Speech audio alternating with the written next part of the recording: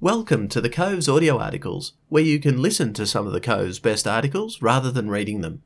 This article is entitled Looking Around, The Future of the Army Reserves by Army Reserve Captain Dustin Gold. Dustin Gold has been working with the District of Columbia National Guard in the US, and he thinks we can learn a few things about how we employ Army Reservists from them. The future of the Australian Army Reserve is a topic hotly contested in messes, around barbecues, and in the comments section found under thought-provoking articles on the Cove. Times are changing, and so is the Army. An increasing role for Army's 2nd Division, comprising mostly reservists in domestic operations, is now broadly accepted. As the latest change in the role of the reserves, thinking about how we got here can be interpreted in two ways. Either the reserve is a flexible, constantly changing and adaptable force, employed in various operational settings in different forms and ready to take on this most important responsibility, or the reserve is a disproportionately expensive capability that, even after significant reforms, remains a stranded capability with a confused value proposition, training for war, but delivering versatile and adaptive teams to support civil organisations in times of crisis too. Regardless of how you frame it, in the post-bushfires, post-COVID economic climate, the belt will tighten on government, including the reserves. Already the question is being asked whether the reserves can continue to do both, maintain responsibility and capability for domestic operations, and train for foundation warfighting. Looking backwards at 2 decades of highlight reels suggests that the reserve can do both, but doing so comes at a cost. Looking sideways at what our American mates do suggests the reserve can indeed do both, but doing so means maximising the value of the reserve during non-crisis, non-wartime periods and finding new roles and tasks to ensure value for money. By looking backwards and sideways, we can work out where the reserve stands in order to then look forward as to how the reserve might create value in the future. Looking backwards, a flexible and adaptable force. For the reserves, a 2-decade-long highlights reel shows constant change and several different approaches to extracting value from the part-time force.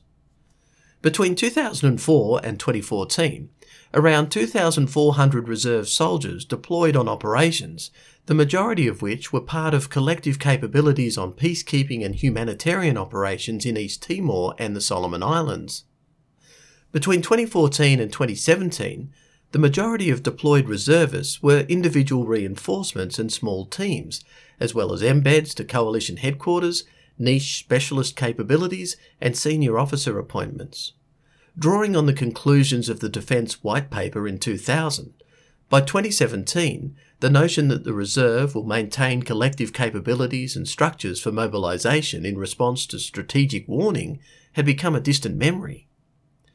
In February 2017, the Chief of Army's Total Force Approach for Operational Deployments directive set the scene for the new status quo, with some positions on all operations to be made available to reservists.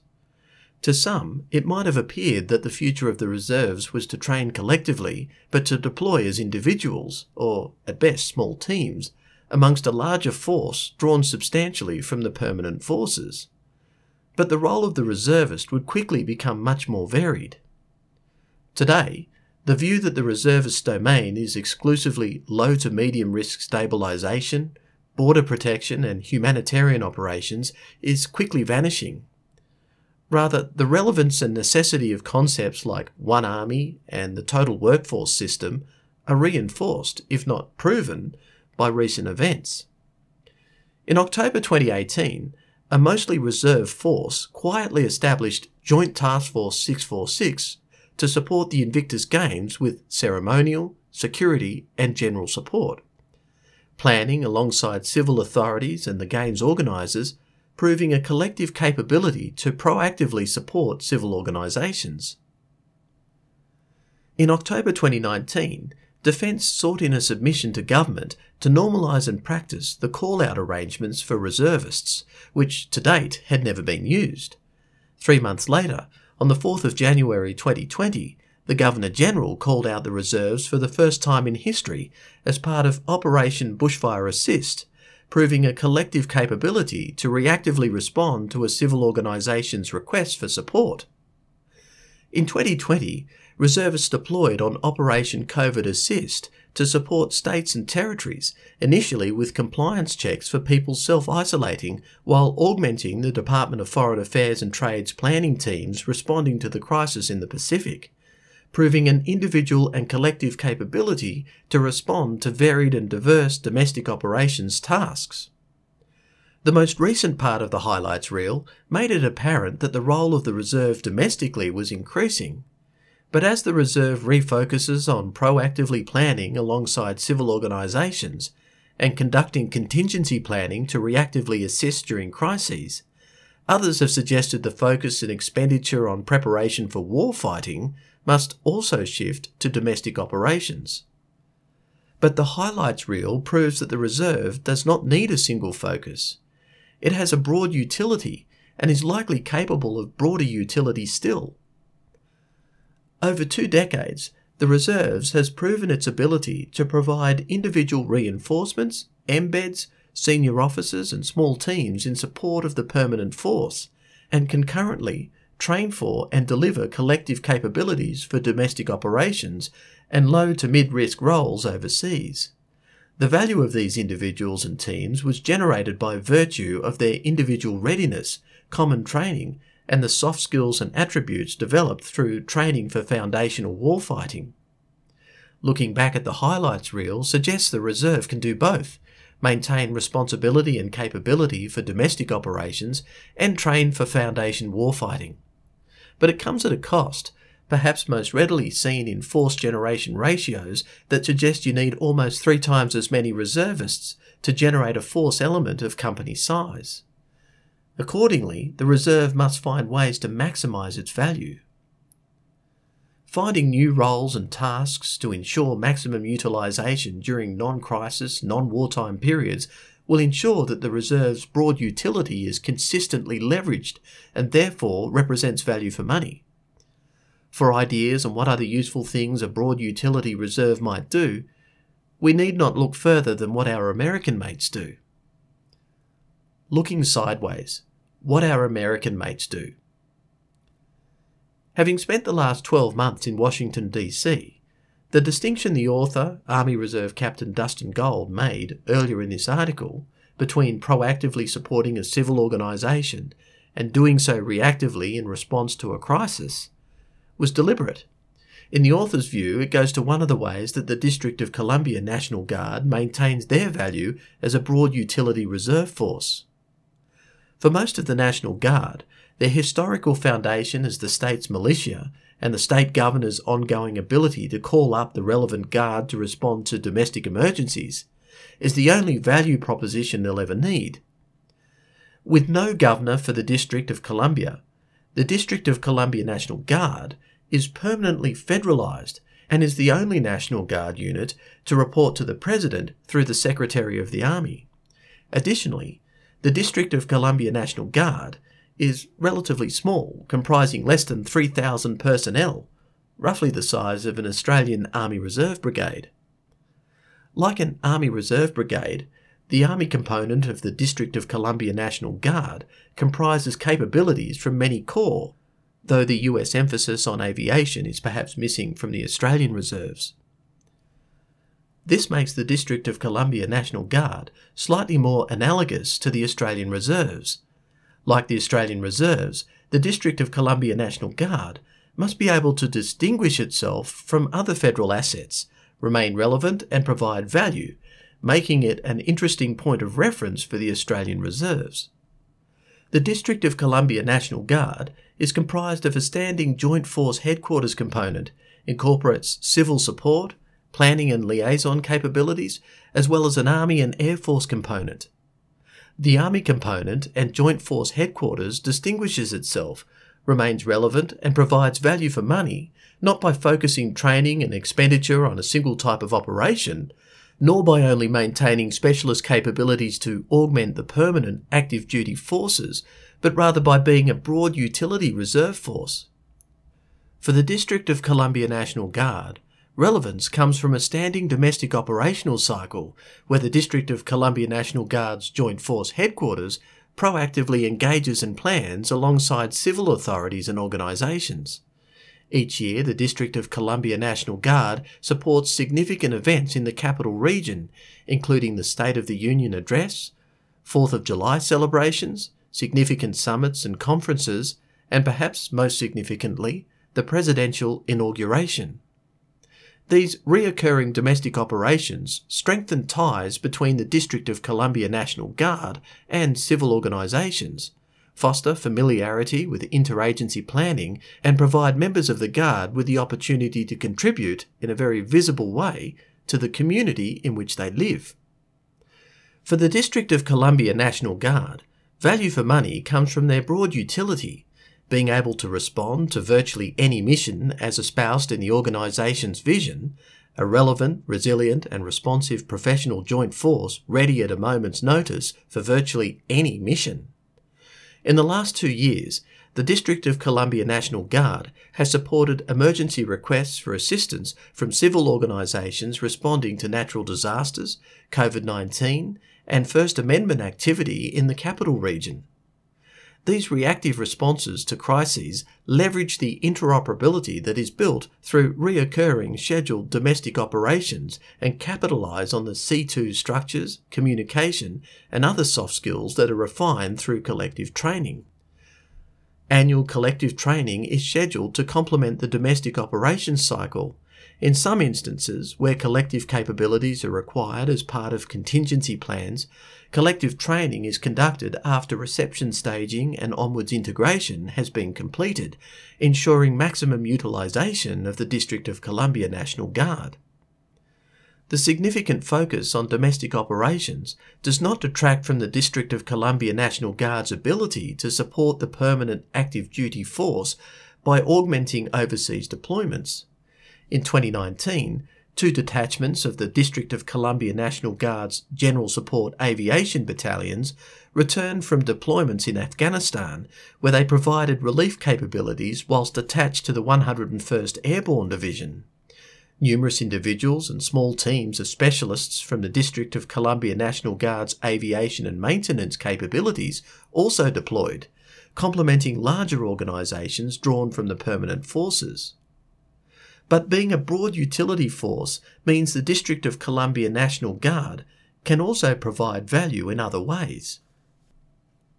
Under the auspices of the State Partnership Program, the District of Columbia National Guard builds partner capability with the Jamaican Defence Force and the Burkina Faso Armed Forces. The State Partnership Program leverages the nature of reserve service, specifically that members of the Guard spend the majority of their careers in the same wing or unit, to develop enduring, trusted partnerships, in some cases over the entire career of a member of the Guard. Through subject matter expert exchanges and participation in combat exercises, the District of Columbia National Guard has built partner capability in humanitarian assistance and disaster response, operations, planning, medical, aviation, and legal and chaplaincy fields, amongst others. Perhaps more importantly, the District of Columbia National Guard has built enduring, trusted relationships. By partnering with district and federal law enforcement agencies, the District of Columbia National Guard helps counter illicit drug and transnational threats to the homeland. The District of Columbia National Guard assists civil organisations in delivering community education, supporting intelligence analysis, and by supporting arrest operations, aerial reconnaissance and surveillance.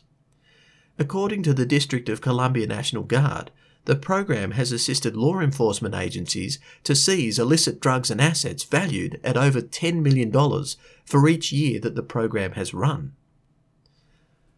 Through ongoing work alongside community groups, charitable organisations and local authorities, the District of Columbia National Guard helps build social cohesion and counter discrimination. Since 1968, the District of Columbia National Guard has conducted an annual Youth Leaders Camp, building social cohesion and youth engagement alongside a likely recruiting benefit.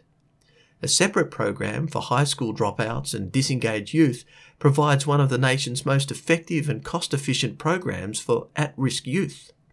Finally, the District of Columbia National Guard's Family Readiness Program sees members of the District of Columbia National Guard supporting Yellow Ribbon, food and pharmacy and other charitable organisations for over 600 hours a year. But could initiatives like these work in the Australian context? Looking forward, the value of a broad utility reserve. Of course they could. In fact, the Reserve's Highlights Reel shows progress towards some of these initiatives already, such as proactive support to civil organisations and the well-documented reactive operations in response to the recent crises. But how do we maximise value from the Reserve in the non-crisis, non-wartime periods? An additional task for the Broad Utility Reserve could be international engagement, modelled off the National Guard's State Partnership Program, to leverage the nature of reserve service when thinking about Defence's contributions to the Pacific setup. Last year, the Chief of Army described Australia's role in the Indo-Pacific as that of a neighbour, friend and partner, noting that friendships are not just built on work, most friends work and socialise together. Our Army, our people, strengthen relationships through sport, cultural events, music and religion. With the focus clearly on the human factors of relationship building in the Pacific, there is a unique opportunity to leverage our part-time force. Like the District of Columbia National Guard, most Australian Army Reservists spend the majority of their career in a single brigade or state or territory, unlike their full-time counterparts whose postings often involve interstate moves. An habitual relationship between an Army Reserve unit or brigade and a partner in the Pacific could see the same soldiers and officers interacting over an entire career. To build on the Chief of Army's speech, friendships are not just built on work. Most friends work and socialise together over a series of years or even a career. For the District of Columbia National Guard, their partnership with Burkina Faso is relatively new, but they've worked alongside the Jamaican Defence Force since 1999. Some of the junior officers and non-commissioned officers who participated in the first subject matter expert exchanges in the early 2000s now hold senior positions within the District of Columbia National Guard, and so too do their counterparts in the Jamaican Defence Force. With trusted relationships built over 2 decades between friends and neighbours, the human factor of relationship building could have strategic diplomatic significance. The relationships fostered through the State Partnership Program routinely endure much longer than the tenure of a Foreign Service officer from the Department of State or an embed from a combatant command who is posted for a single assignment or tour.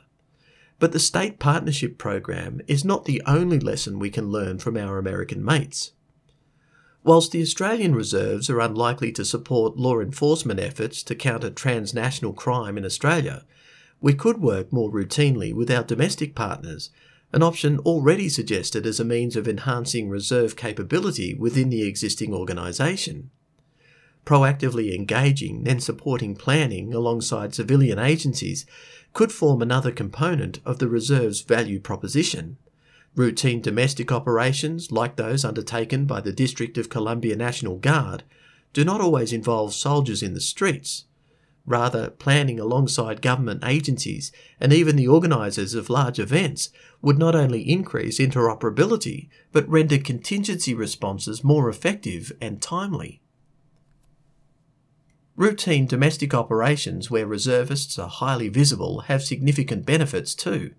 They provide reservists with an opportunity to contribute to the community in which they live, driving recruitment, retention, and very positive public relations content like that generated during Operation Bushfire Assist. For the District of Columbia National Guard, whose routine domestic operations focus on assisting law enforcement during protected First Amendment activity, this has seen manning focus on relevant military trades, such as military police and staff officers for manning situational awareness capabilities. For the Australian Reserves, whose routine domestic operations will almost certainly focus on natural disaster responses, A manning focus on relevant military trades, such as engineers, logistics and supply, would likely assist in enhancing response capabilities. Conclusion. The Reserve's highlight reel features a broadening of utility over the last 2 decades that is increasing in speed. Defence's strategic update features increasing uncertainty and changes in Australia's strategic environment that have accelerated since 2016. It is difficult to imagine a future where a narrower utility reserve is required. With the 2020 force structure showing little change to the capability and role of the reserve until a recapitalisation in 2030 to 2040, now is the time to look forward and get our value proposition right. Now is the time to invest in learning, not just what our American mates are doing, but other like-minded countries too. Thanks for listening to this audio article by The Cove. Don't forget to download the Cove app. It's professional military education in your pocket.